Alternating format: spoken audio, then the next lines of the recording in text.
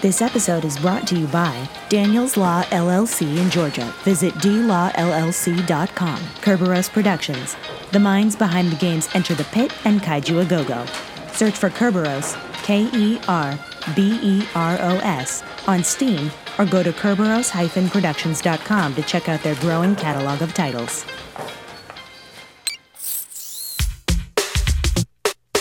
Hey there, Crossrip listeners. Welcome to the show. This week we've got a really good one for you. We're going to be talking about IDW Comics, all of the annual news, all of the 101 news that's fit to print. We'll also be talking about Dan Aykroyd's lovely tribute to Carrie Fisher. It was really great. Oh, speaking of IDW, did you guys see that hardcover that they also just announced? It's got a very interesting name. Chris and I will discuss that as well. Let's see what else. We've got some merch news, some cosplay news. We're going to talk about the Windy City Ghostbusters. It's a packed one. Buckle up. Here we go.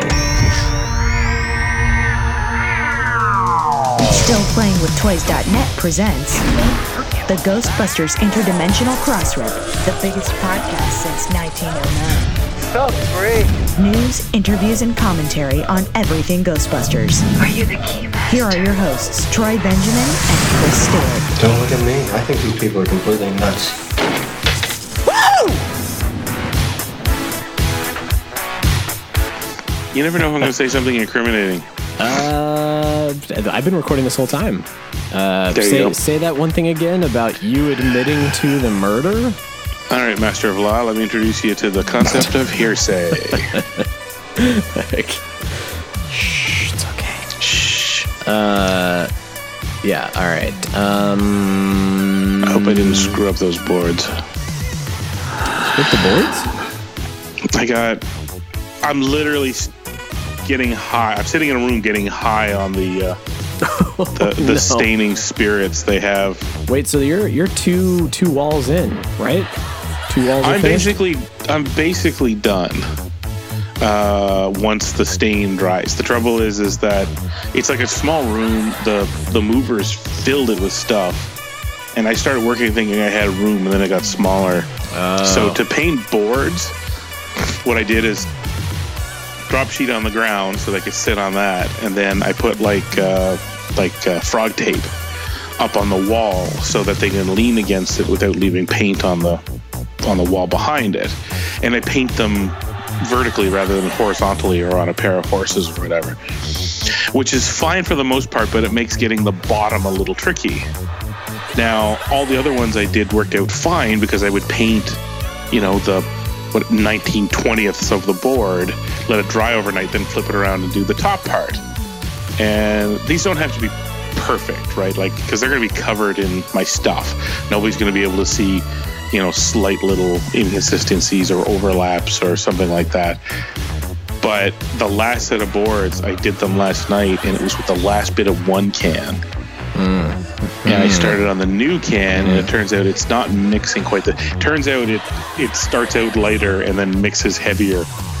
Like, I guess maybe I didn't mix it up heavy enough or something, like good enough or something, but so I'm staring at these boards that are, chocolate on the bottom part and,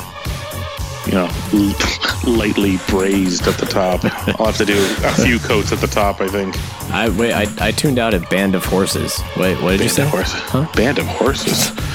Pair of Horses. I'm sorry, you said Pair of Horses. Boy, you really did. You technically tuned out a little earlier. Really did. I said like, Band of Horses. Isn't that the hipster band? Band of Horses? Yeah. Anyway, yeah, for those of you just tuning in, Chris he bought a new house, and he's remodeling his basement with a bunch of awesome Ghostbusters collectibles, and he's keeping everybody up to date on the Crossrip Facebook and Twitter accounts. So yes, I am the Canadian Bob Vila. Yes, this old basement with Chris Stewart. But anyways, the boards are all cut. They're all sanded. They're all mostly stained, meaning that by tomorrow night all the boards go up. I basically determined, like, it was going to be one wall is collectibles, and then one half wall will be DVD collection, and one half wall will be books. And then I started, when the one wall was done, I started unpacking some of my easy to get at boxes, and I'm like, nope, I'm going to need way more space. I was going to say, because the photo you posted of just the one wall, those shelves are already filled, and that's all Ghostbusters collectibles. So they're mostly filled. It's all Ghostbusters collectibles, and that is maybe maybe an eighth of my collection. Yeah, you're gonna need a bigger house. I'm gonna need a bigger house. Wow, that does Sorry. it. Sorry. But anyway, so I determined that the shelves that were going to be for DVDs will now store a lot of small items, because things like the Funko Pops and all that, right? You know, those are like 5 inches tall or something like that. Yeah, those shelves, even though they're much closer together, are good for little items. So I'll put a lot of little items up there, leave the big shelves. And even then I went and I think I took a picture. You could see I extended from the one wall, the top two continue around onto the next big long wall, which is where I was going to put a TV. And that's okay. Like, the TV doesn't need anything above it, so I can just put some shelves up there. And then I'll flank it on either side with a couple of posters. It'll be nice. Yeah, it'll be nice. come I'm together. almost there. You can even put some of the DVDs by the TV too, and it'll all come. What you'll do is you'll put everything up, and then it'll be like, I'm going to move all of that over there. You're going to do that whole sort of sorting period where. Yeah. Well, I think and the thing that made it possible is having lived now upstairs in the living room, because I totally had the apartment filled with stuff before I got together with my wife, and then ultimately, married and, started living together and all that. Pardon me. So our house for the last 8 years, our apartment was just packed full of stuff. And the truth of the matter was mostly my stuff. Like, I'm a book guy, a DVD guy, and all these collectibles. Like, the place was just filled with mostly my crap. I know the feeling. Same here. Yeah. So I swore the upstairs one, like the bedroom is like, it would be. I would take the magazine approach. It'd be like, what if somebody was coming in from Better Homes to take a picture tomorrow? So it has to be styled. You know what I mean? Like. No, not styled. How do I put this? Arranged? It can't just be piles of stuff. It can't is be what you're piles going of toward. stuff. Yeah, exactly. Yeah. I'm the same way. It can't be piles. I get all weirded out by that. I don't know. Well, I never have a problem with piles, but it is it's not great. So bedroom's great. It's just the bed, side tables. It doesn't have 8 bookshelves, things like that. The living room we've been living in now for a while, and it's nice. Bare bones and functional and easy to keep clean. That's the other thing. A house full of stuff, hard to keep clean. True. Of course, drove the wife crazy. But right behind the living space is one of the dining room spaces, and as it turns out, the dining room is fast becoming a 20th century concept. Oh, that's a good point. I notice more and more. Our generation, that space gets used for other stuff. It becomes like a sitting room or like a entertaining room, as opposed to like, here's a proper dining table with places to sit. Yeah, we have a table. Like, it's for fancy is what it comes down to, and none of us are fancy. Unless it's like Thanksgiving or Christmas or like a holiday where you have your entire family over and you need that giant table. Yeah, but in that instance, I've found a lot of people, they just get the fold away, and once you cover it with a tablecloth and all that, who gives a crap that it's not 400-year-old oak or whatever? You know what I mean? Like, it doesn't matter. And in most cases, when you're having people over, they're close enough to you that you will happily feed them in your kitchen. So in our case, we have a table that we have 4 chairs. It sits up against the window wall, and we have 4 chairs around it. That's great for us when we're, eating. If we invite another family over, like, brother-in-law and the family and all that sort of thing, or my friends for over the years and their families, we pull the table out. We put a bench from Thomas's room. He's got a little reading bench thing. We put that down there. All of a sudden, 6 of us can sit around the table. And what I mean? Like, so that's me sauntering around the block to get to the point, which is we moved in so close to Christmas that we left that space empty, going, I don't know that we're going to make it a living room or a dining room, rather. And here comes the Christmas tree. So the Christmas tree lived there for all of December. That's a good point. You need that space. Now that I pulled it out, it's a big empty space, and I'd like to keep it a big empty space because it's a nice clear path to the patio. Right. In the backyard. Right. But there is a wall in the corner that I'm looking at going, that's empty. And that, I think shelves could go there. Yes. I will not be building them, however. I'm fine with the do-it-yourself. Sure. Well, Grog Discover Fire. carve flint saw, make shelves for toys. Arr, arr. But upstairs, I'm like, I'm just going to buy. I've been measuring it. I'm going to buy a bunch of shelves. They'll look great there, and that's where all the books are going. So nice. There you go.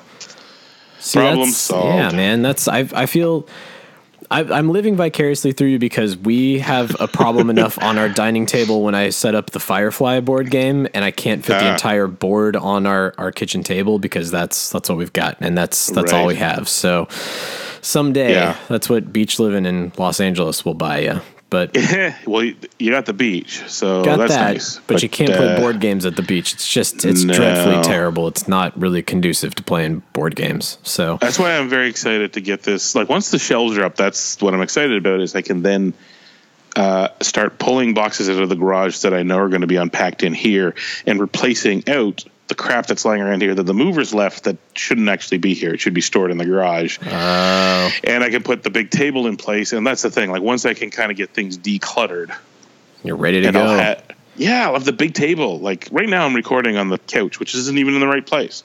Hell, it doesn't even have the legs on it. They're the big chunky screw-in legs are in boxes somewhere in the garage. So I'm just sort of sitting on this legless couch. You give the couch legs, then it gets possessed and it runs away. I've seen this episode of Real Ghostbusters. That's what happens if you give the couch legs. So don't do it. You take the legs off though, and it's just sort of, actually they're not even legs. What do you call it? Like the little stumps. Yeah, it just sort of wobbles around. And I've learned from going to Home Depot that there is actually a section just off of the wood section where you can buy replacement stubs of various styles. And I'm staring at them going, they standardized stubs. Well, for couches. Sometimes couches need extra pairs of legs or a leg at that matter. Exactly. Like it's either the nuts who build their own couches, and I'm like, who builds their own couch? Or it's somebody who broke one of the nubs off of theirs. And I'm like, who manages to break a stub off their couch? Yeah. I mean, Bob Vila probably makes his own couches. If you're going to be the Bob Vila of Canada, actually, isn't Bob Vila Canadian? Now that I'm thinking about it. I don't know. Dave Holmes is. Do you have Holmes on Holmes? We do have Holmes on Holmes. He's Canadian, I believe. I don't know about Bob Vila. I feel like Bob Vila is Canadian. But anyway. I will say this. Home Depot, computerized key cutting.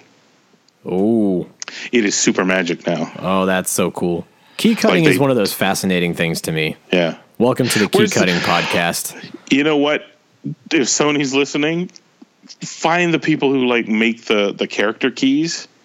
I would get triplicates of house keys that I'll never need, just so I could have house keys with the Ghostbusters logo on them or Slimer or something like that. It seems like a missed promotional opportunity to have keys that are the keymaster and the gatekeeper. That's one thing that has always eluded me, and I'm not entirely sure why they've never So somebody out there has had to, even on Etsy, somebody has to have done this. But that is so on the nose. I'll allow it. That's the thing. It's so on the nose. It's so in plain sight. I can't believe that it hasn't been done. That's why it's baffling to me. But just a line of Louis Tully keys. Yeah, exactly. Just if it's a Vincent Zool key, that would be. I'd give one to Kelly, one to me, and it would be great. That's his and her keys to the house.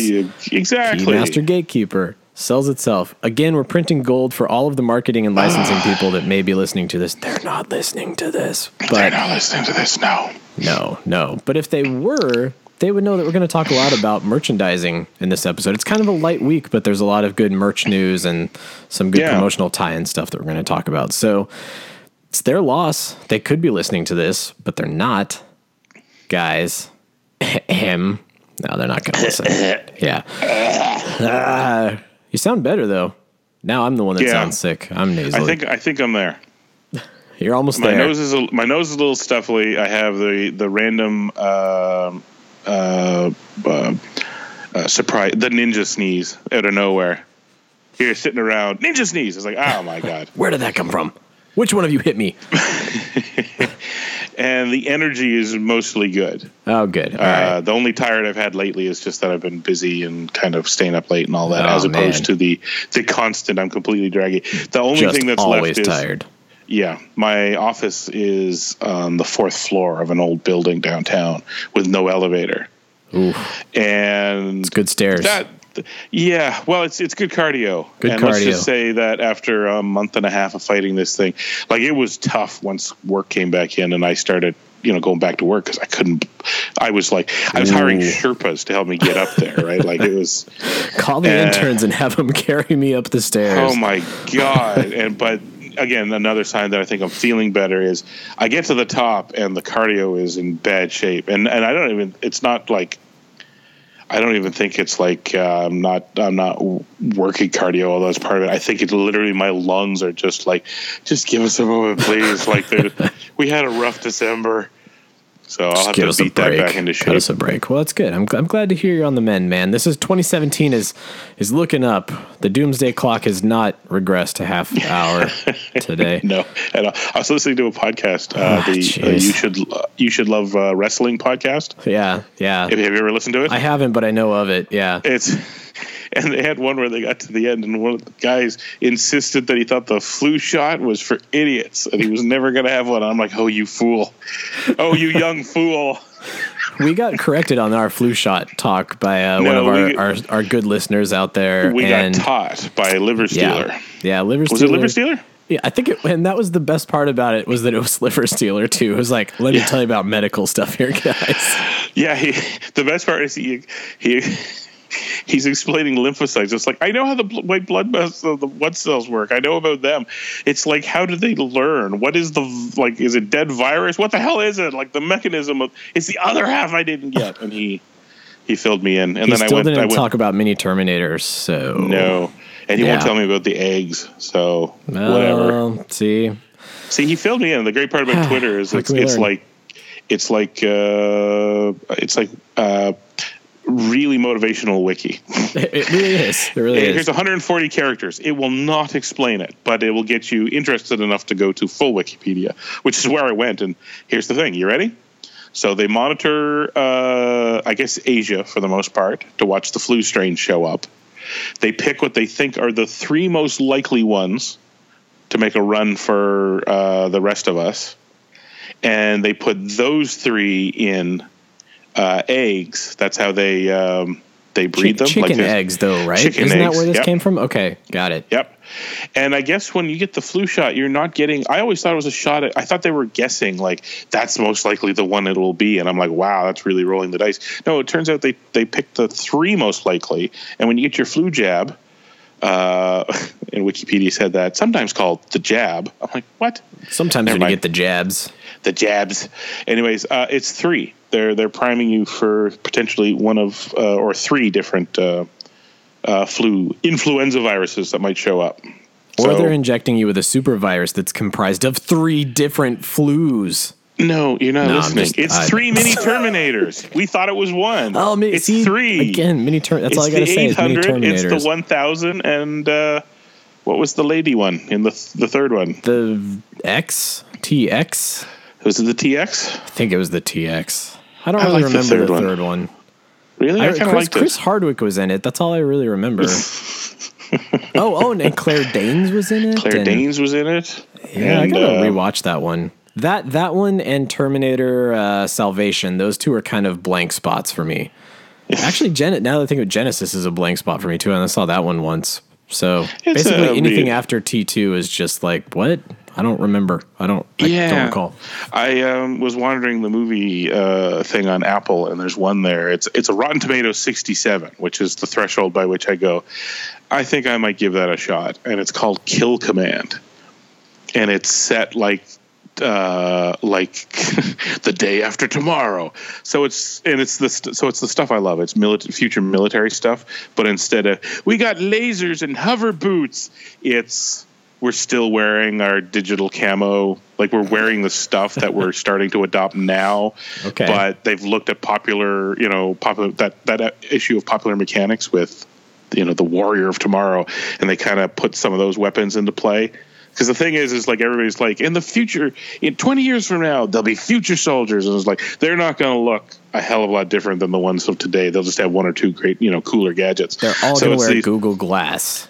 Something like that. You know what I mean? Like, take the guys that you see in the papers now, and give them like a super PDA or something like that. Because that's basically what we're going for. And so they have these cool soldiers. And the premise is that they're called in on training exercises against these robots. And they're an advanced algorithm where they analyze tactics and then retrain themselves to respond.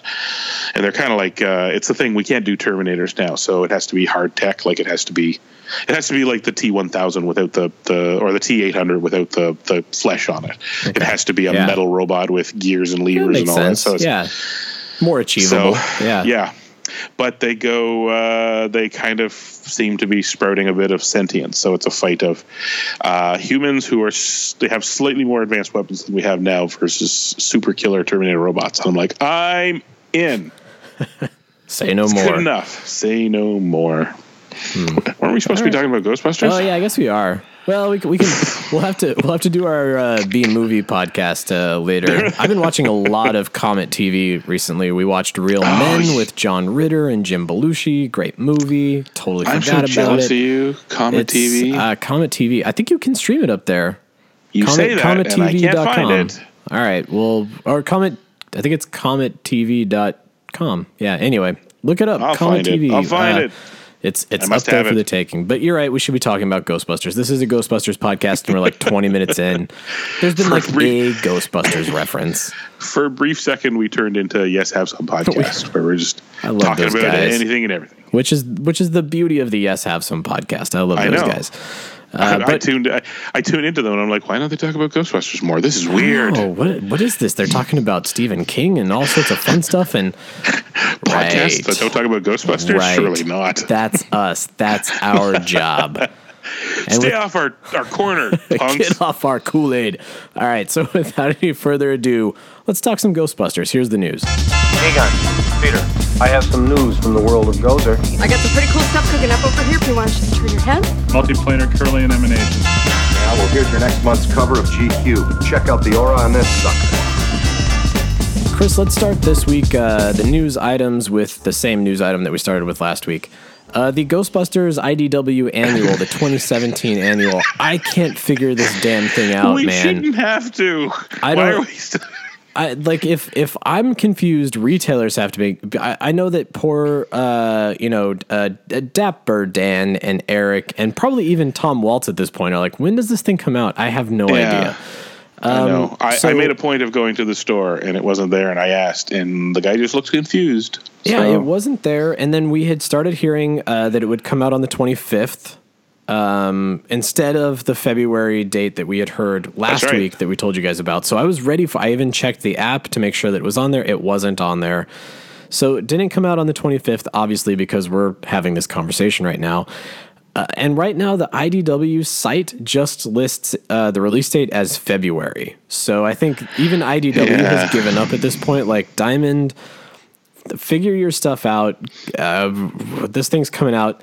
The only thing that I can think of, but it doesn't make sense if this is in Diamond's court. It would make more sense if IDW was dictating the release date, is that they're waiting for Ghostbusters 101 hype to kind of reach peak velocity.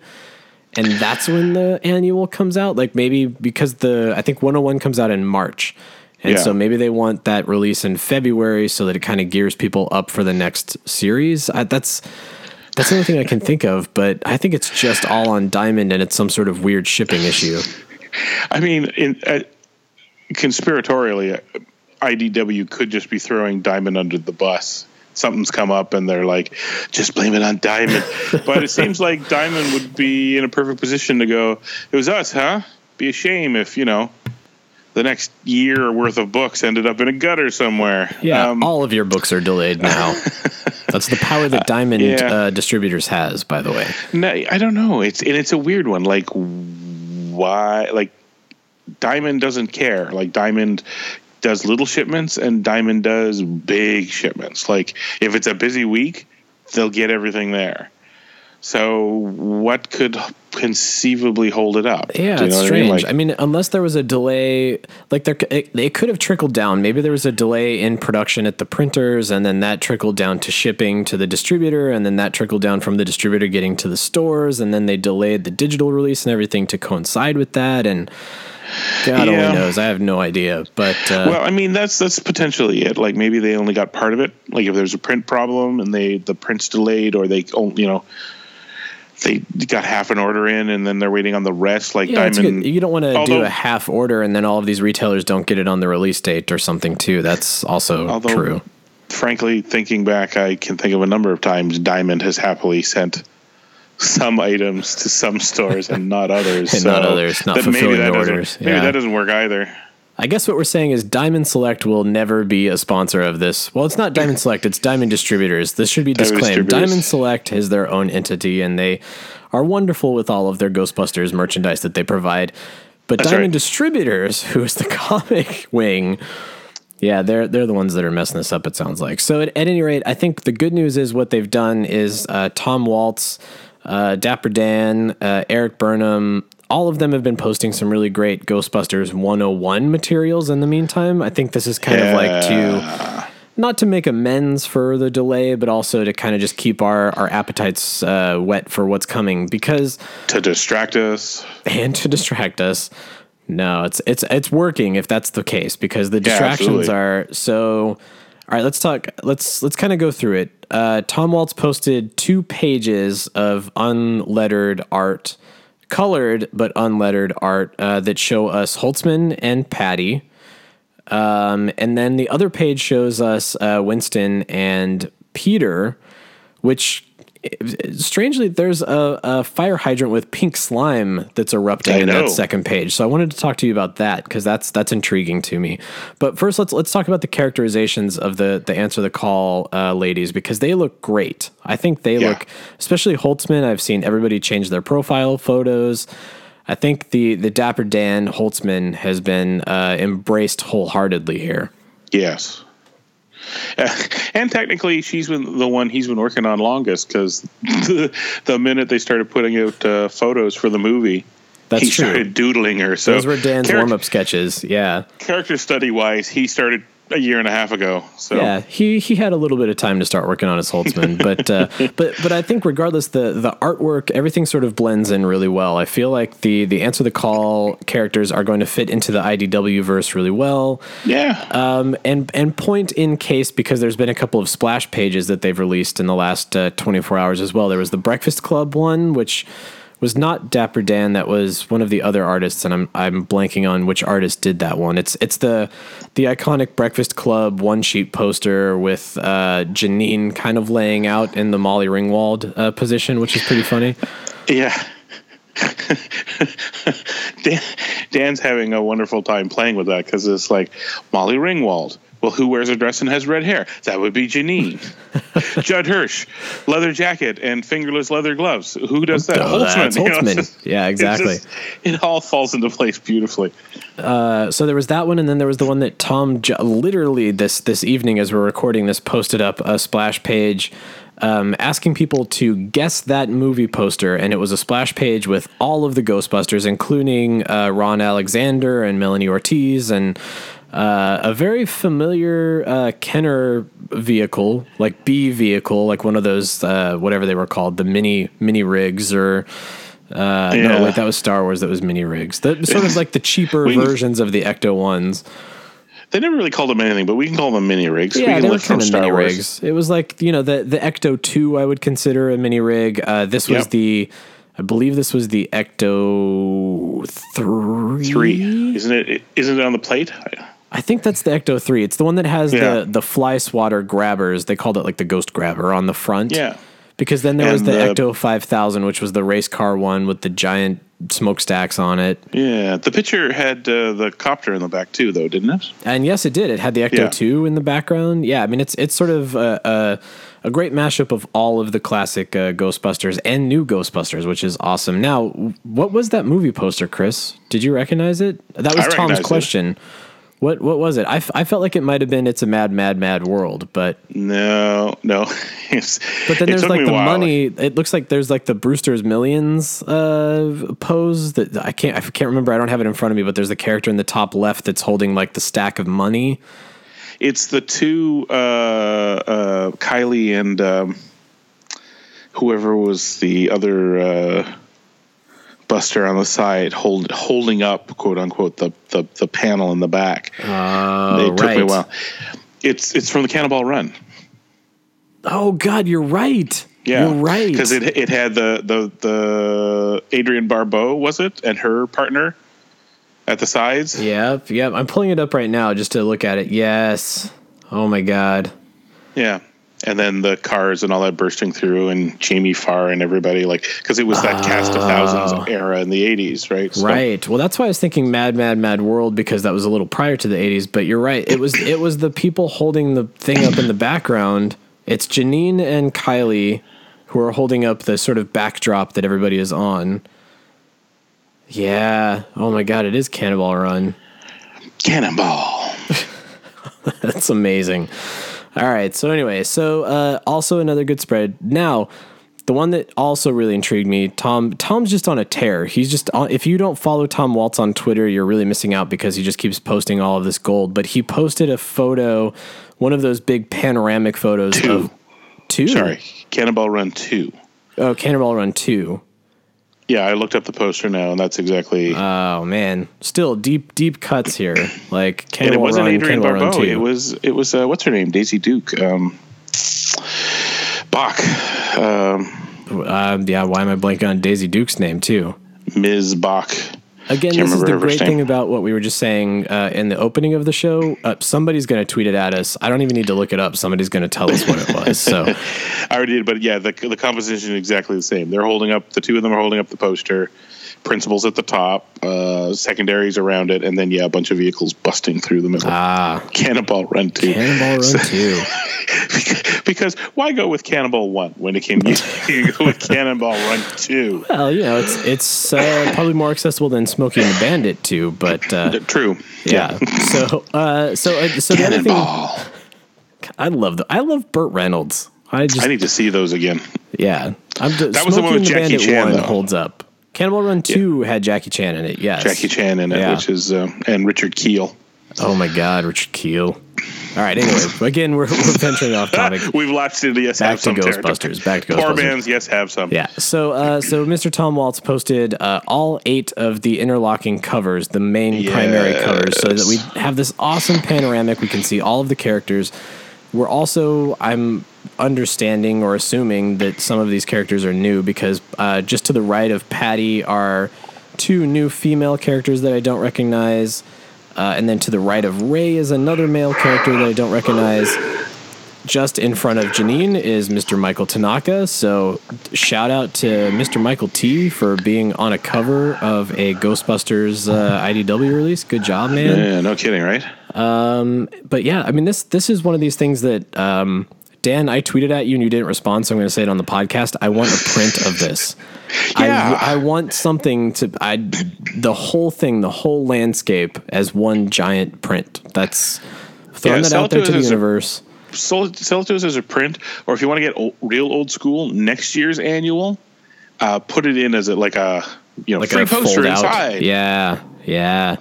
The old Now Comics model, like start selling me with that poster in the middle. Yeah, exactly. Or seal it up in a bag like it's 94.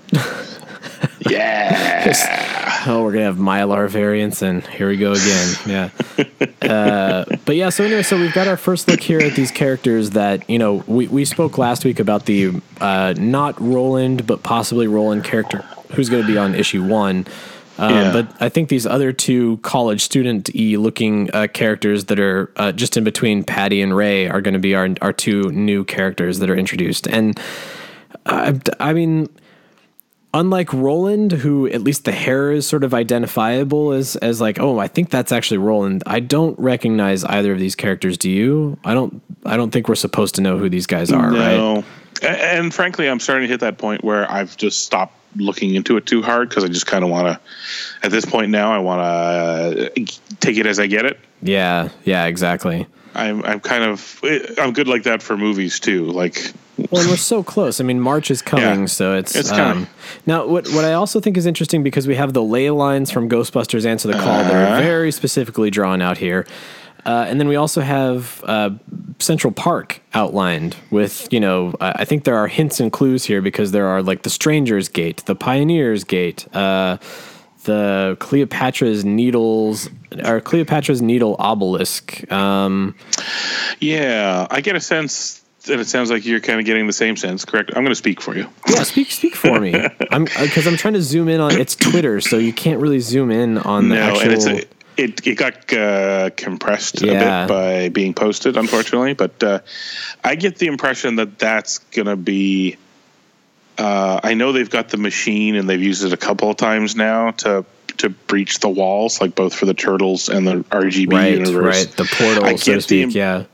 Yeah, I mean, that may still play into it, but I get the impression that the crossover between the two teams seems to come about a bit more with the whole concept of the ley lines or energy lines running around Manhattan Island. So yeah, I'm kind of excited by that because I think that's a really cool way to then link movie to not the other movie universe, but to the comic universe. To the comic universe, yeah. I mean, that to me, that was always sort of that was the door that I was hoping.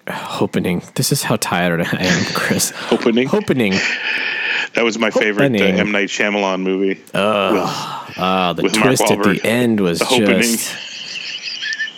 It was plants. It was plants. Sorry. We're both sleep deprived at this point. I'm sorry, guys. But so anyway, I was hoping for those of you playing the home game, I was hoping that the door that the movie was opening there was, when the barrier smashes down, multiple realities could have merged or crossed over, or maybe some tears still exist in the barrier. And I'm wondering if that's what they're kind of getting toward here was. That rift in the barrier created some sort of merging of the timelines. Again, with the whole what's Zool at the end of the movie, that's kind of what I thought they were leaving open for the sequel was, hey, Zool now, they've heard like echoes of the past or some sort of a ping from the past, and it's all kind of merging into one. So that's kind of the direction I'm hoping they take it in. They take it into. I mean, you have to imagine that if they tear open a city crossroads sized hole to the ghost dimension, big enough to tear down a quarter of a city block, like with the building falling into it and all that. Vibrationally speaking, that's got to impact the nearby New Yorks something, a little bit, yeah. So I think there's a lot of room there for our side Ghostbusters to like as in old school Ghostbusters to go then meet their go to their haunt site in the wherever the Mercado is, or roughly the same area, because there is this overlap or bleed through or whatever you want to call it. I'm pulling it back up. Oh no, okay, never mind. Forget that. It's the Mercado is closer to Times Square. That's obvious from the movie. Okay, I was going to say I wonder if the Mercado is like a block away from 55 Central Park West or something. And that's where we're going with this. But wait, hang on there. Oh. Remember, the unlettered panel is them in a park. So imagine, say, for example, their team gets called to the vibrational overbleed from the movie universe's biggest breakthrough, which was Gozer and the Gozer's temple and the temple door opening. Yeah, good point. Yeah. So maybe both of them get to go, why the hell is this stuff happening? And then, it's the kids next door. Yeah. And then they all have lunch at the tavern on the green. Yeah. I'm just excited about pink slime coming back. Well, okay. Frankly. So yeah, that's, let's go back to that. So why do you think the pink slime factors into this? Let's speculate just for a second here. Because the pink slime has become sort of associated with the mood slime, the psychomagnetheric slime. Some way, somehow, negative, positive energy is manifesting this slime. That's my take from it. So, yes, Vigo the Carpathian, maybe. Do you think Vigo's involved? Or is it just a physical manifestation of mood in the air again? Like people's positive and negative emotions are affecting the underground slime levels. Maybe. I don't know. I think there's enough room there that if you just want to make reference to it too, that perhaps there's flare-ups. If you have a whole, because that the thinking is that this was everywhere underground Manhattan Island. Right. So it's quite possible that it still exists.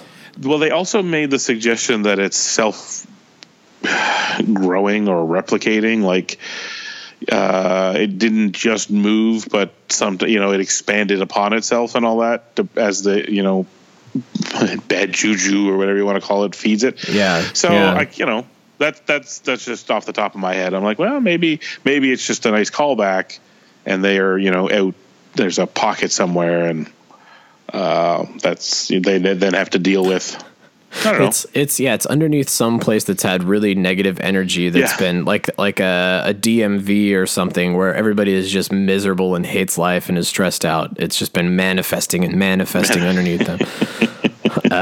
So all right, well that's one thing I'm anxious to see. I'm wondering if Vigo plays into this or if it's just a psychomagnetheric slime, or maybe the slime just happens to be pink and we're reading way too much into this. But Dan does love Vigo, and again, he certainly doodled him enough that given half a chance, he'd like to bring him back. Well, and knowing that the Cryptozoic game is still in the pipeline, which we'll talk about in a little bit here. But, that is true, yes. But before we get to that, let's continue our IDW marathon here, because I feel like we have to address something that was also announced this week, because I feel kind of responsible for it, Chris. I mean, I can't help. I want to take credit for this. I want you and I to sort of live in this moment and bask in the glow of this.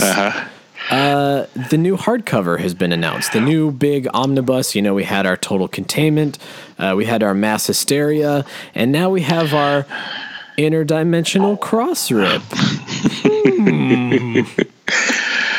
No, I'm sure it's just coincidence. Given that we took it from the movie, yeah. It's no. But again, I want to like thump the chest just a little bit here, because there's nothing that says we can't claim it, though, right? Like, I remember some people were like, "You named your podcast the what?" Yeah, who's laughing now, people? Who's laughing now? Although I like the one person who pointed out theirs has a hyphen in it. It's like, what? Come on. Okay, yeah. It's a proper. It's first of all, it's all techno jargon. Second of all, it is a proper noun. Does not need to be hyphenated anyway. So so it is the Interdimensional Cross Rip. That's how you can differentiate the hardcover from the podcast that you're listening to, because I'm sure it's going to get very difficult to keep the two apart. Yeah, and a beautiful Ecto in the garage doors. I think Dan was the one who confirmed, or maybe it was Tom. The entire book is Ecto themed, so I'm looking forward to opening that up and seeing what's inside in terms of the Ectomobile. It is 380 pages, which contains Ghostbusters Get Real, the 2015 annual, Ghostbusters International 1 through 11, an introduction from Ivan Reitman. And then, if I would imagine correctly, there was also a lot of bonus material in the back of the other two hardcovers. So there's probably more coming there. So $50, this is well worth it. And it comes out September 26th, which is 5 days after a certain somebody's birthday. And that certain somebody's Bill Murray. So buy him multiple copies, because I'm sure he'll want it. But yeah, this is awesome. The hardcovers... IDW doesn't mean hardcover, man. Like, if everybody did their hardcovers like IDW, I would love life so much more. IDW does hardcovers so well, they're doing other people's hardcovers. They really are. They're like, hey, Marvel, let us do your artist edition books. Right. That thing that you're never going to do. We'll do that for you. Yeah. But I mean, the Turtles Ultimate Collection hardcovers, the Ghostbusters Total Containment collections. Just so good, and they're a lot easier to read than the Marvel omnibuses I found. Like, those things are just, you have to sit at a table and read them like you're at a library. It's really weird. But anyway, so these are a bit more accessible, definitely. Accessible, and it's really high quality. Again, for $50, you can't beat the price. So September 3rd hardcover, that is in addition to the Turtles hardcover that's coming out, which I believe is coming soon, right? That's like April. Right? Yeah. I think so. Michael, I'm looking for that email. It's coming. I think it's April. But yeah, so the Turtles hardcover is a secondary hardcover, but it's not like the big tome like this. It is a deluxe version. They're going to put a lot of cool stuff into it. But yeah, that one aimed at the Turtle fans just as much as at the Ghostbuster fans. Just the crossover for both. But so very cool stuff coming from IDW. Hopefully that annual will be out next week, and we can talk about that at great length soon. We'll keep you guys posted. Make sure that you're following us on Twitter and Facebook, because once that thing actually drops, we'll make sure to let everybody know so you can go buy it before it disappears again. Let's talk about, you know what? Did you see Dan Aykroyd's, not an obituary, but like a tribute to Carrie Fisher that he did in Empire Magazine? Did you get a chance to read that, Chris? I read a little bit of it. It was very short, but it was very sweet. It was it was a story that I don't think a lot of people knew. I certainly did not know a lot about their relationship. And it was very personal. I mean, Dan has gotten to the point where he kind of does his verbose, adjective, verb, noun. Like that's like his sentence structure now. Yeah. And he didn't do that in this. This was very sort of, it was well wrought. It was very thought out and very poignant. I mean, it was great to hear Dan kind of speaking from the heart about something again. So for those of you who haven't read it, I'll sort of give you the Cliff's Notes version. So Dan Aykroyd talks about how he had met Carrie Fisher through John Belushi. The two of them made each other laugh, and they eventually fell in love when they were filming Blues Brothers. They proposed, which, according to the Gilbert Gottfried podcast, happened on the set of Blues Brothers, which he doesn't address. I really want to know that. So let's make a note here, Chris. When we ever get to have Dan on this podcast, we have to talk to him about that. Or at least tell him to hurry up and write his damn biography. Write the memoirs, man. Yeah. Apparently, according to Gilbert Gottfried, Carrie Fisher was choking on a Brussels sprout, and Dan Aykroyd gave her the Heimlich maneuver and then proposed to her there on the spot. Whether it was all engineered and staged, I don't know, but that's the story. So at any rate, so they get engaged. They have this wonderful sort of courting period. They buy each other rings. They get the blood tests taken, and then Dan talks about this very sort of touching story that John Belushi's wife, Judith, bought them a house, and the house was a terrible fixer-upper that was disgusting. And as soon as Carrie Fisher saw that, she said, "Peace out, I'm going back to New York." And that's why she left Dan Aykroyd. Now, I'm sure there was a lot more to that, and in fact, the last two lines say, also she was in love with Paul Simon. Just again, sort of talks about their romance and the things that she loved and the things that they loved about each other. And it's one of those things that chokes me up. I mean, I don't know either of these people in real life. Like, I've met Dan twice for 30 seconds each. I never got to meet Carrie Fisher, but the fact that the two of these people had such a kinship for each other really, it struck a chord. I got that little thing in your throat, when you're like choking back the tears. And she was pretty young at the time. Yes, she was very young. But so were for John and Dan around the time of Blues Brothers. They were in their mid 30s, right? Early 30s. But she would have been mid to early 20s. Is that? Oh, I guess that's true, because she was only like 19 when they did the original Star Wars, right? 76 when they filmed Star Wars. So, okay. You take it when it's Blues like Brothers, 24, 25. 82? Blues Brothers 81, 82, something like that. And you figure this was shortly thereafter, maybe a year or the year of. So it's just one of those things. Dan, obviously, at the settling down point, but I don't think she was. Given that what we just explained is that she went from like Harrison Ford to whomever to Dan Aykroyd to Paul Simon. And then from Paul Simon to her agent, where she had her daughter Billy, and she I don't think she ever settled down, Carrie Fisher. Yeah, very young, very still figuring things out. Whereas Dan, it is what it is. He met Donna Dixon, who he hasn't left. That's very true. He kind of had his his summer fling or whatever you want to call it there, which is delightful to think about. But then he went on to make Spies Like Us. I was going to say, did Aykroyd make Spies Like Us before he met Donna Dixon, or did they meet on Spies Like Us? They met on Spies Like Us. Okay, there we go. All right, yeah. I couldn't remember if it was before or during, but I know because in my head I'm like, that must be a weird one, because all she did was fawn around and make out on screen, at least with with Joe Flaherty, wasn't it? no Chevy Chase on screen. Oh, that's right.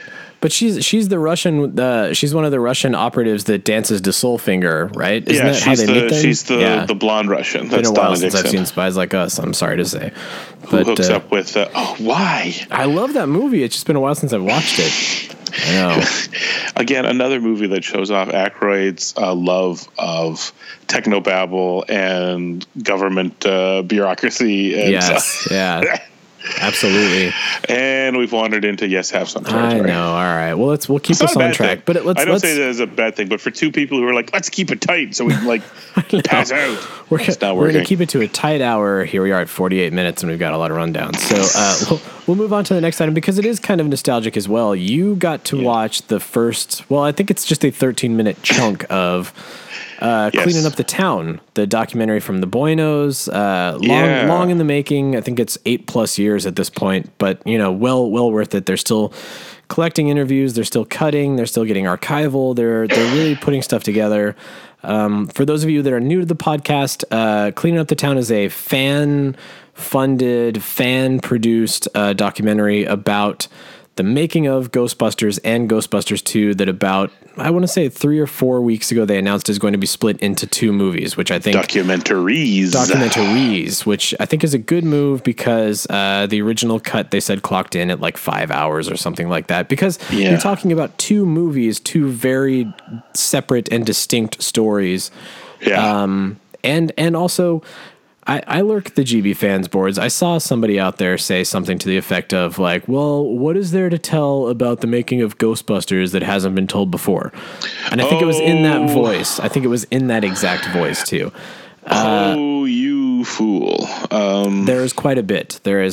I mean, full disclosure and to announce bias to everybody, I have contributed to this documentary in a very small shape or form. So I do have a little bit of a personal bias toward it, but I do as well. I mean, I've been talking to Anthony on and off for years with it. Have. Yeah, I actually got interviewed for it. I'm not going to be in it. But early on, when they thought there might be an angle for talking to fans, they actually, I sat down with them for about 40 minutes in Burbank there somewhere, and chit-chatted with them for a while. Like if you watch the trailer, I'm in there somewhere, like one of those tiny little figures. So, full disclosure on that end too. I have been watching this one come down the pipe. I think we all have. This is one, and there's a good reason for it. To answer that GB fans post, there are lots of stories that we do not know, and in fact, we see these in Cleaning Up the Town. In that 13 minutes, I mean, Chris, what struck you about that 13 minutes that because I should rewind a little bit. What they did is for people who have backed them on Kickstarter, because it's been such a long process, they sent as sort of a gesture of goodwill, or, we know that this is taking a while. Here's a little something for you guys to see. They sent a 13-minute video preview, which I think was the same one that they showed at the MCM, the Comic-Con that they announced that they were splitting it into 2 movies. Yeah, I think so. But so what do you want to describe what that 13 minutes was, Chris, and kind of what struck you the most about it? Yeah, it was 50-50, starting with the first movie, and then the second half was on the second movie. And they dealt with, broadly, the first one about Ghostbusters 1 dealt with the effects for the proton stream. And they talked a bit about sound design for the packs. I remember, I focused a lot on the packs. I know they went on to talk briefly about some other stuff, but they talked to the designers and the sound guys, and yeah. And then the second one dealt mostly with the slime. So stuff we'd seen before, like talking about the story about the footage outside the museum when they crawled out of the sewer was scratched or whatever, and they had to go back and reshoot it all again, and it was freezing in New York. Like, we've heard that story. And the 3 of them had to climb into that very small, whatever it was, like maintenance shaft that was not made for 3 people. Yeah. And I know we've heard that one a few times, so I can see why, you know, somebody out there is kind of like, well, we've heard it all before. They, for example, had footage from the ILM lot where they had 8 cement, you know, those the little cement mixers, the not mixers, the truck-sized yeah. ones, but the mixers, the ground mixers. 8 of those going, mixing up pink methyl cellulose for use in the, like they looked at a bit like the tunnel, the pneumatic subway bit, and shooting that. They had footage of a great shot of when Winston gets dragged in, and you hear Ivan Reitman's halfway through. Now hold it for a minute, but Dan's already leaping in behind them. They all jump in, to the crash mats that are there for the stunt jump. Yeah, it's so the thing, like the mixing and all that, like that was just a taste. Both halves had an interesting array of behind the scenes photos, behind the scenes video where they could get some of it paired up with guys. And this is the thing, like whoever said, you know, what new can there be? Let's go back to the bit where they talked to over 70 people who worked on this movie. Yeah. There is going to be somebody, you know, not somebody, there's going to be dozens and dozens, 4score and on of people that, like, if you think, I've seen Ivan Reitman talk about it a million times, what else is there to know? Yeah, did you hear from the sound designers? Did you hear from the Wranglers? Like, and sure, all you've heard from the sound designers, like in the various articles that have been posted up online, and we know that the Ecto 1 came from like a leopard snarl and things like that. But just like these little, you've never heard it from their actual mouths. You haven't heard the entire stories. And there are new stories in there like, oh God, I didn't know that. Like that's the best part about it, is after 30 some years, there are things we do not know. So, and not all of it is about the making of the movie. Some of it is just about the people and their experience working on the movie. So, right. Yeah. I mean, this is the bonanza. Like every DVD we've gotten to this point, the MST3K commentary on the DVD, the Blu-rays that came out in their extras, add in the visual history, add in all the magazine articles we've had, like from Cinefex and American Cinematographer and all that. And there's still a huge amount we don't know. And these 2 movies are going to fill in a giant chunk of info. And the crazy thing is they're going to fill in a giant chunk of info, but they're not going to fill it. Like, it's not going to be the entire... There's still going to be things we don't know. So for somebody going, what do we know? It's like we literally have maybe scratched within 5%. And these movies are going to throw in another 35%. And there's still going to be this giant chunk that's just... Yeah, and then... We may never know, like, because, you know, we'd like to think that in an age of instant gratification and search on YouTube, and there it is, that we can see every bit.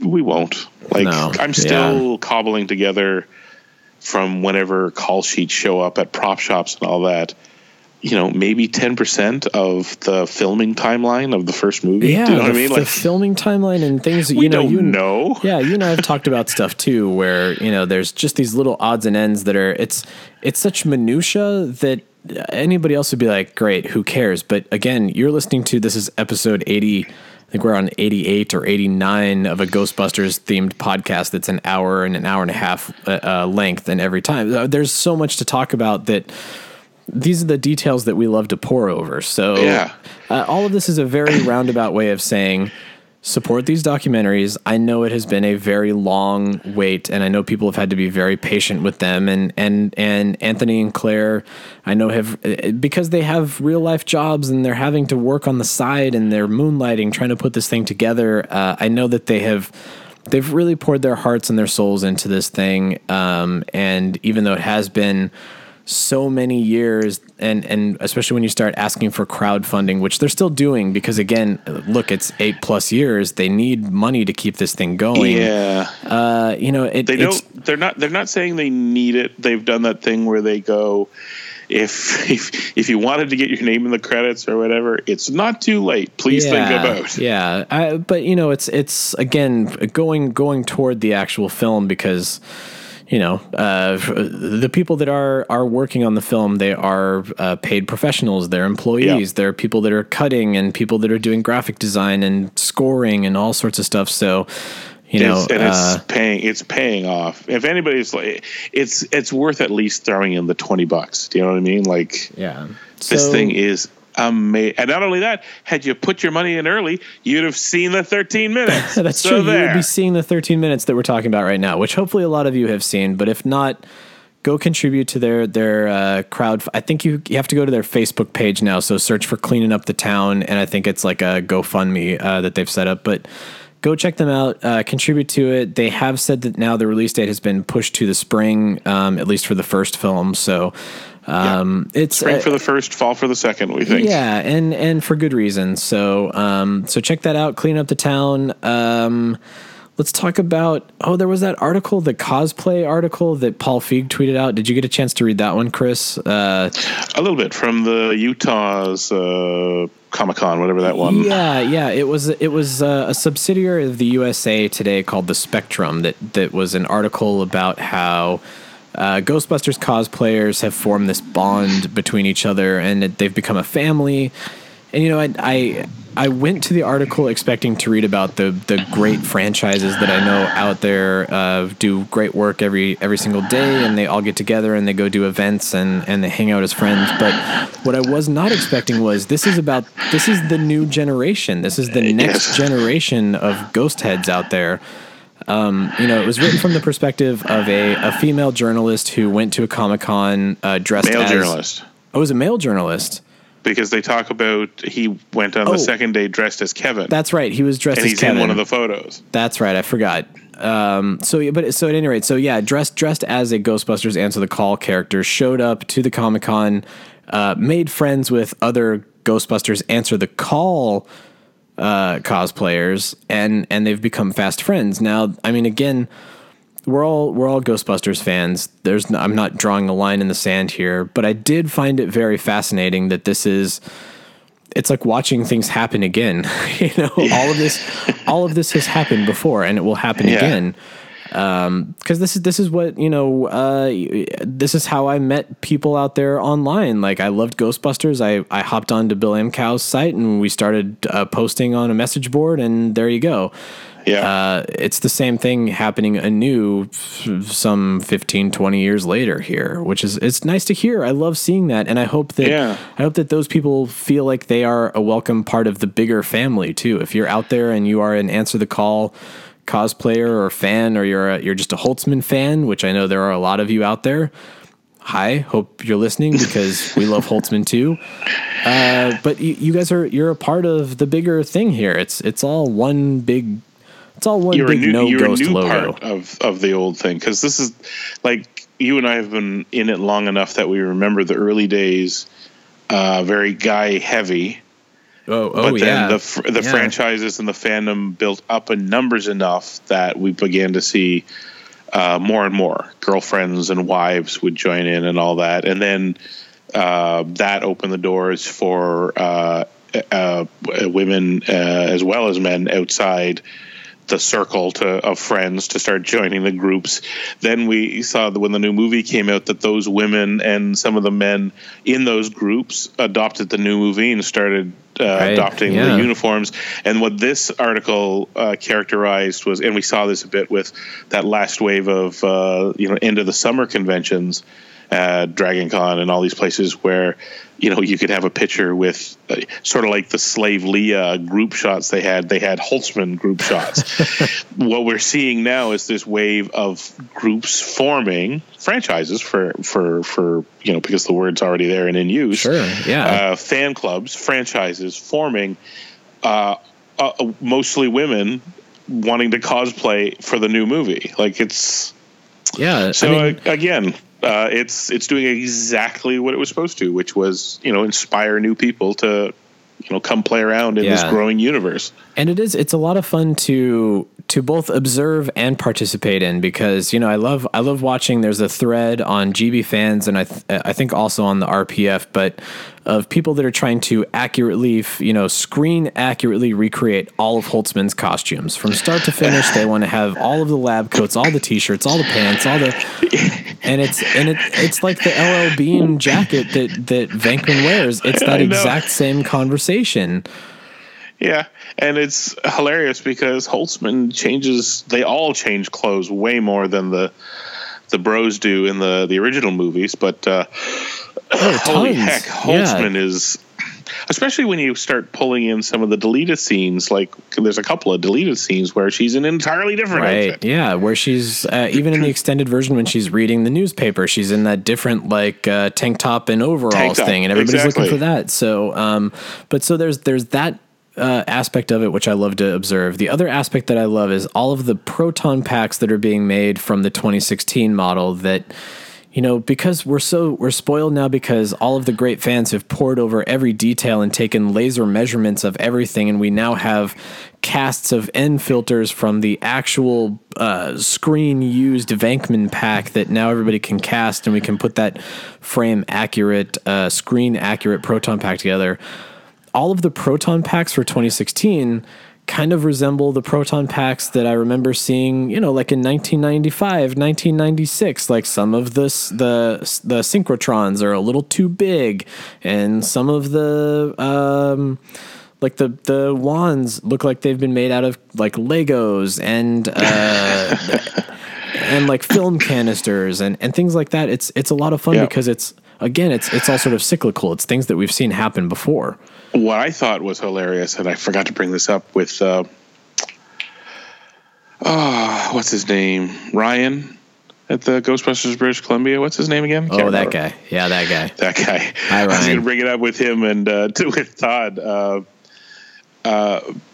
because I saw somebody building their answer the call thrower, and they had wonderfully created this light element on the end that's not part of the thrower. It's the effects. Oh, the reference light thing. The halogen light thing? They actually did that? Oh my God, that's so that cool. leaked out. Remember, it leaked out in a couple of press shots, and it wasn't supposed to, and it was the bane of the effects team because that was there for them to reference and to fill with natural light in the shot. And obviously one of their reference shots, they had that, and they go, awesome, and they've built a beautiful trap that's got a little extra to it that's not supposed to be there. That's funny.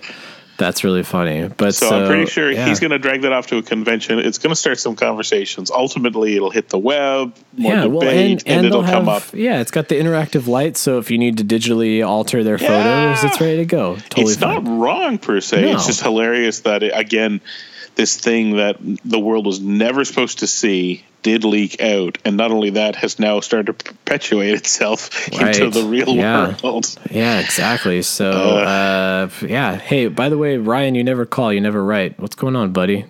I miss you. I hear he was almost poached by the Yes Have Some podcast. That guy. That's fine. We haven't done a cyclotron in like 10 years, so I know. I know what Ryan's up to, and he's very busy. I'm sure that poor guy, Ryan, he loves his job. No, it's not that poor. Don't pity him. I do. He has the job we all wish we had. Also true, very true. That guy is working on stuff that. So he's not listening to this right now, so we can say whatever we want. Whatever we wanted. Hey, welcome back. Oh, that was a great edit point. I'm so glad we cut that out about poor Ryan. I would feel terrible if we left that in. Hey, so let's do some merch news, and then we have a shout out to the Windy City Ghostbusters that I want to do. So quick merch news. Did you see the Candy Stripper? It says stripper, but I think it's Candy Striper. They put 2 P's on it, and it kind of threw me for a loop. I think that is how you spell it, though, isn't it? Candy Striper? Candy Stripper. Candy Striper is spelled Candy Stripper. I think it's always confused me. Yeah. Well, either way, I mean it's attractive, but that said, it's Japan, and they've never been careful about their transliteration of English. So Japan has this custom sort of haute couture, boutique, whatever clothing line of Ghostbuster stuff, specifically geared towards women. And they're awesome. I mean, it's like cute dresses and a lot of cool Ghostbusters themed stuff that you could probably wear in your everyday life. Like very like her universe type clothing that's out there. But Japan only, unfortunately. Those big hangy sweaters that you need a belt. That kind of thing. Yeah, that kind of. I mean, again, it's sort of like. nerd casual wear, so to speak. So very cool stuff. Those are great. Cryptozoic sent out an update that we didn't talk about a couple weeks ago to all of the backers for the Ghostbusters 2, the board game Kickstarter. Yes. We did not talk about the figures. They sent out photos of the factory prototypes, production line, sort of like whatever the proofs are that they get back from the factory for what's going to be sent to everybody, and they look awesome. Like the Extreme Ghostbusters figures look really great. The Statue of Liberty figure looks great.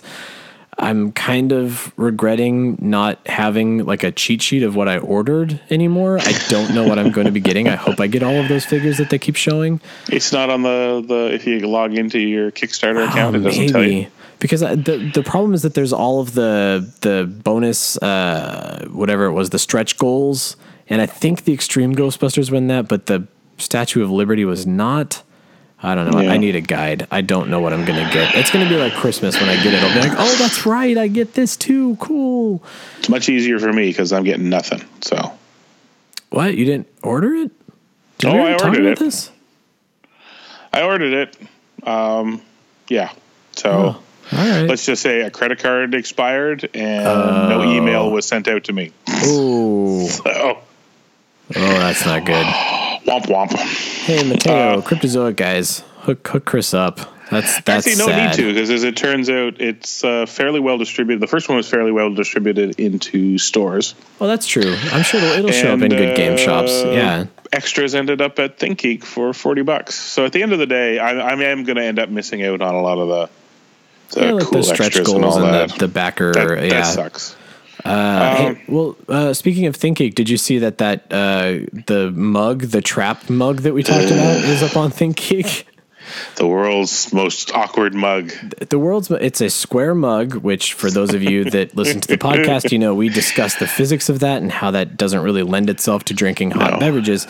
Drink out of the corner, kids. So that's why I think that it's probably 50% off right now. I don't think that this is a particular item that struck a chord with people. But if you did want to purchase it, if that's something that has piqued your interest and you really want that mug, it's 50% off now on ThinkGeek. So your patience has been rewarded, or your procrastination, 50% off. I may add it to my sits on a shelf. I think it's a good sort of like pen and pencil holder at 50% off. So that's why I bring it up. So go hit up thinkgeek.com. I think it's like $6 now. It's kind of a ridiculous price. So it's do it. You want it, go get it, because maybe it won't last at that price.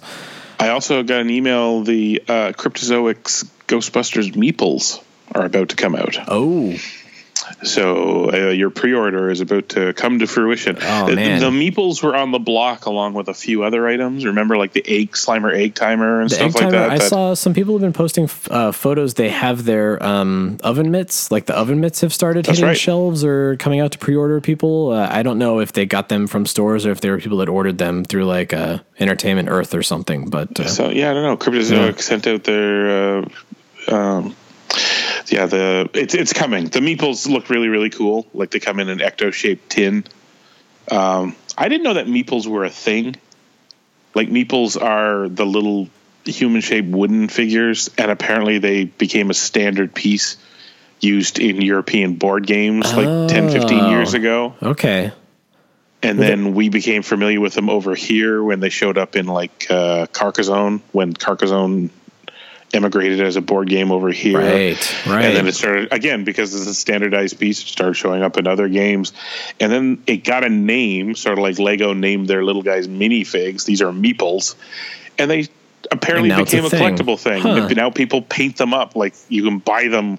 Like there's Marvel superhero Meeples and all this. And I'm like, okay. Yeah. Well, there's also the import from Japan that's like they look like the little pigs in blankets, like those figures, and it's like all of the Disney characters, all of the Star Wars characters. I'm blanking out what they're called right now too, but the Yum Yums or the Moo Moos or the Yumni? Puffs. Something like that. Yeah. But I don't know anyway, what you're talking again, about, yeah. a thing that I didn't know was a thing until I saw like an entire shelf at a store dedicated to it. I'm like, whoa, you guys are like Beanie Babies now. So Meeple's coming, Cryptozoic stuff, always awesome. Love the Cryptozoic people. So,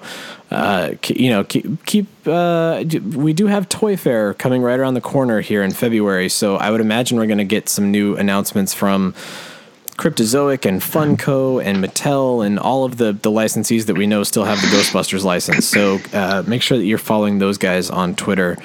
All right, one more news item. We're running long, so we're going to do this. The Windy City Ghostbusters. I have to throw a shout out to this event because it sounds like so much fun. They're throwing Slimapalooza in Chicago on March 11th. Slimapalooza. And there's a good reason because it's completely based around when they dye the Chicago River green for St. Patrick's Day. It's such a clever idea. Windy City Ghostbusters, guys, a hat tip to you because this is something that should have happened years ago if it hasn't already. I mean, I'm sorry if I haven't caught on to this before. But so at any rate, Slimapalooza, March 11th, there's going to be a Ghostbusters-themed burlesque show. There's going to be Ghostbusters trivia. And then, of course, they're going to dump a lot of food coloring into a river and turn it into a river of slime, which great photo op for any Ghostbusters fan out there. So if you are close to the Chicago area, if you're even within driving distance, go check this out. I don't know. I think go hit up the Windy City Ghostbusters Facebook page. I'm not quite sure what their website address is off the top of my head, but I posted it. It's pinned at the top of the Proton Charging Facebook okay, page. so if you can't find the Windy City Ghostbusters, even though they should be readily findable on the Facebooks, but hit Proton Charging as well. But the event is there, yeah. Yeah, all the details that you need, all the times and dates and stuff are up there. So check it out and make sure you take lots of photos and send them back to us here at the Crossrip so we can live vicariously through you guys. All right, so you and I fly to Boston, and then we drive to Washington, D.C. for the escape room. And then we go to New York. And then when we started talking about this last time, we got an invitation to Atlanta, so we can go to Atlanta. Yeah. We'll just do it'll be the Griswold family vacation. We'll just hop in the family truckster. We'll do a loop. We'll hit Florida. We'll go down to Universal Studios. We'll keep driving. We'll go down to Mexico. We'll go down to La Ventura Laser. It'll be great. Oh, yeah. Don't wait a minute. Pick up your phone and call the professionals. Go Stoppers! I'm sorry, we'll do it again. We want to hear from you. Leave us a voicemail on our call-in line at 470-242-4742. That's 4702-GBHQIC. We also have a Facebook page. You do? And Twitter accounts. Spence is dead. No kidding. Just give me the address. Search Facebook for The Ghostbusters Interdimensional Crossrip. On Twitter, look for Troy at Ghostbusters HQ and Chris at Proton Charging. What the hell are you doing? If you like what you hear, please take a moment to give us a review on iTunes. Be sure to recommend us to your friends. That makes good sense. Don't wait another minute. Pick up your phone and call the professionals. Once again, our call-in line is 4702-GBHQIC. That ought to do it. Thanks very much, Ray.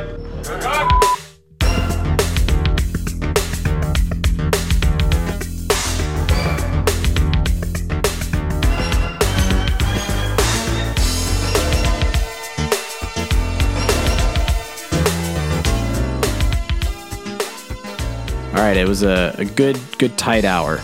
Good, strong, tight. Oh, God, we're at an hour and 15 minutes. All right, it was not a tight hour, but we did all right. It's my fault. I got to talk good. about home decoration.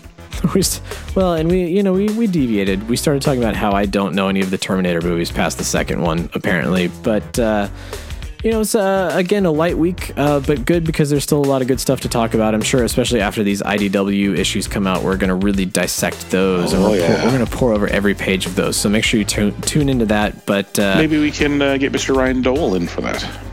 We're going to do a cyclotron, especially for 101, for the annual and 101. We are definitely going to have a cyclotron, and I have a dream, Chris. My dream cyclotron is some way, somehow we're going to make the schedule demons adhere to our will for once, and we're going to have Dapper Dan Schoening, Eric Burnham, maybe Louis Delgado, maybe Tom Waltz, you and I, and Mr. Michael Tanaka. this is what It'll I be have a this. cacophony. It'll be a cacophony. We will have 8 people, 5, 6, 7 people on the cyclotron. Wow. I actually hear you using your fingers on that one. Yep. I was like, wait, how many people did I mention? I think that's 7. Wait, and then including me, carry the 1. Anyway, 8, 10 people, 12 people on a cyclotron. No, 11 Ghostbusters fans. It's the cyclotrons became very, very difficult. I mean, roundtables are a lot of fun, and I love doing them, but there have been many scheduling things to the point where poor Chris has been strung along with me recording this particular podcast. I'm like, all right, we're going to record tonight. Just kidding, we're not going to record tonight. How about tomorrow? Just kidding, how about later tonight? Just kidding, how about Saturday? The funny part is you keep saying that as if it was a bad thing for me, and I'm like, every time you're like, how about this time? I'm like, still sitting in my basement painting things. So sure, you've been painting this whole time. That's why we talked about it. How about an hour later? I'll still be in my basement waiting. You got one of them there miter wrenches. I like miter wrench. You got a miter saw?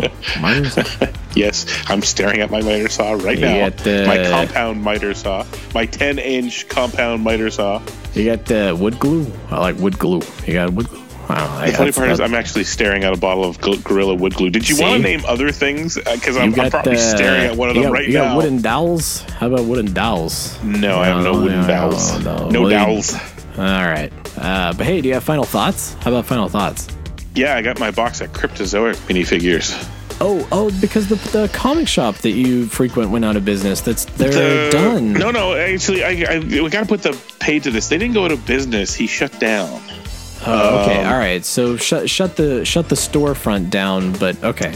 Got it. Yeah, it wasn't like he could have kept going. It's just that something either just 100% he got tired of it with the change in his life, or like I think I mentioned before, it's a block that's ripe for gentrification. Something was coming down the line that was either going to jack things, like just change things, and he didn't want to deal with it. So like I said, it's not that they were failing and he was punching out, because as it is, he took a lot of his stock home to continue selling online and all that. So, but this is not where the Cryptozoic figures came from then? No, the Cryptozoic figures came in that they announced it the beginning of January, and they said basically that next week would be the last full week of orders coming in, and then there would be some trickle orders coming in. Two of the trickle orders. One is the 5th wave of the Diamond Select Ghostbusters. He's like, I think I got those coming in, and I'm like, all right, well, just call me when they come in, and I'll pick them up off you. This will be well after the place is closed, because it closes this Saturday officially. But the other one is, the box of Cryptozoic figures, and he said, I got 2 of them coming in. I said, I will happily take one. And I came in this week and picked it up. And just this evening, finally got a chance to crack them open. Oh, nice. Lots of doubles, no doubles? It turned out I got a full set of everything. And then I ended up with doubles of the 4 guys, Stay Puft, Slimer, and the Ecto, and 1 extra Slimer. Oh, and so I think I may actually sell the extras like on eBay or something as a set, because that's not a random. It's not like one of the Scoleri brothers and the Ecto and half the team or anything like that. It's that's like a good set, good collection. It's the core. It's the 4 guys, their car, and 2 of the principal monsters. I'm like, that's a solid set of figures. So I think I'll bundle them up for people who are like kind of interested in them but not going to go crazy for them. I think that'll be a pretty good idea. Pretty good, maybe buy it now or something. But they are beautiful looking figures. They're really amazing looking. I like the style of them. I mean, they're very caricaturized. Very caricaturized, like but very well made. Ghost is pretty cool. Yeah. Like the eyes have the little black Pac-Man pupils to them, and they're precision placed.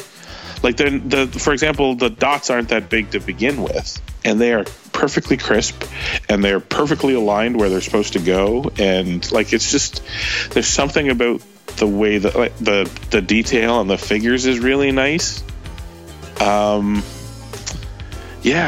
This really great stuff, right down to the monsters. Like Alice the Library Ghost and Gozer. Like Gozer is crouched. Gozer, the like terror dogs. Yeah. Like she is on the stairs before she, when she's menacing them, she's in a crouch position.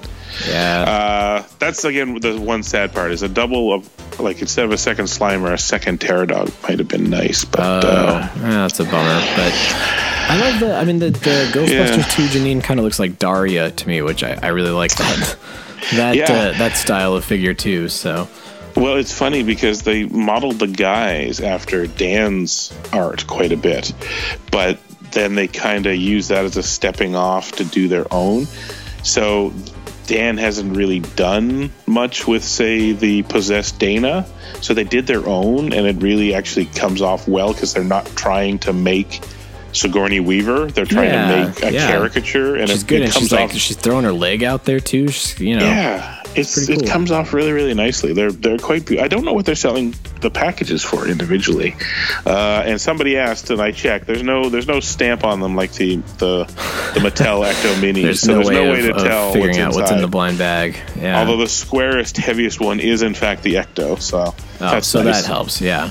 Well, that's cool, man. All right. Well, they're floating. They're in their own little plastic. They have these plastic half shells around them, which partially protect them and kind of masks what they are too. So yeah, they want to make sure that you actually have a blind bag experience with it, which is kind of nice. Yeah, I had a really fantastic week, like, for stuff. Like, it was one of those weeks where a bunch of stuff that I had thrown out there over the last couple of weeks all arrived one after the other in about 3 days. So I got my hover ship cap, the Zool cap. Right. Oh yeah, right. We talked about that last week. Yeah. They threw a shirt in for me, which is great because on the breast it's the Zool with the head, but on the side it's a terror dog, a full terror dog still screened on the side. Cool.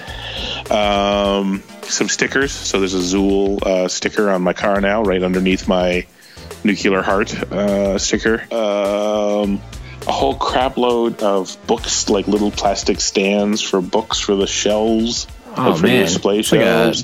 It's like a swag-filled... so you're just... Amazon is delivering lots of good stuff to you this week, it sounds like. Not even just Amazon.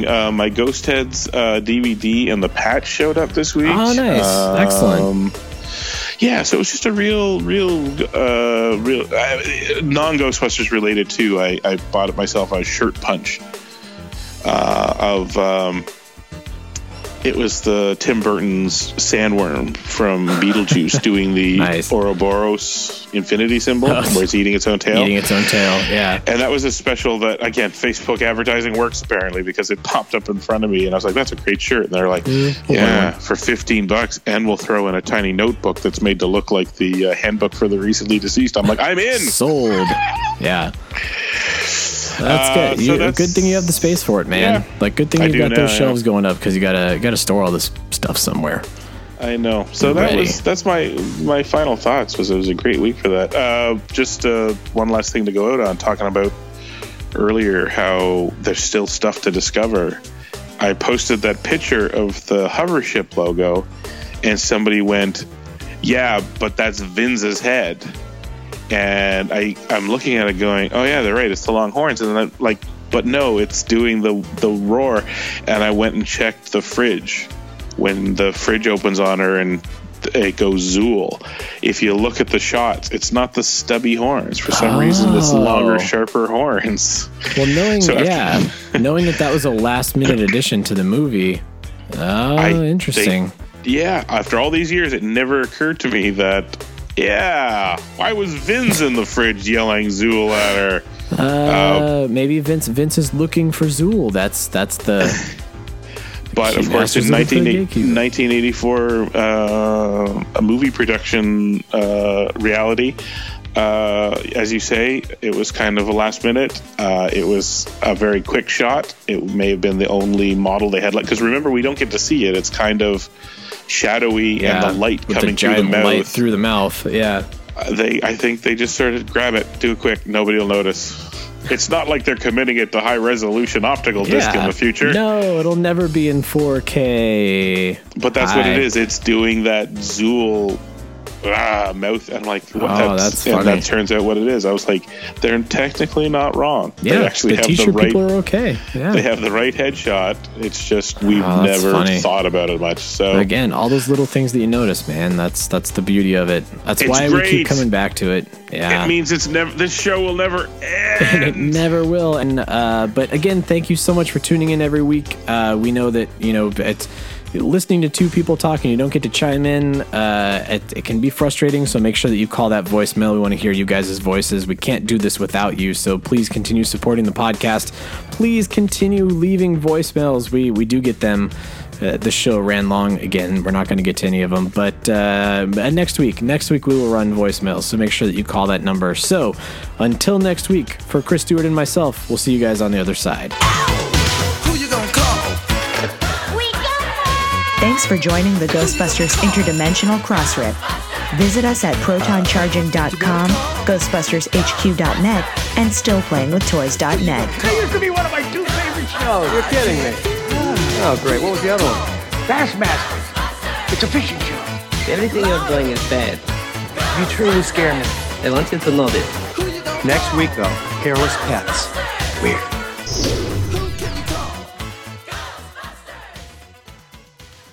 Cannonball.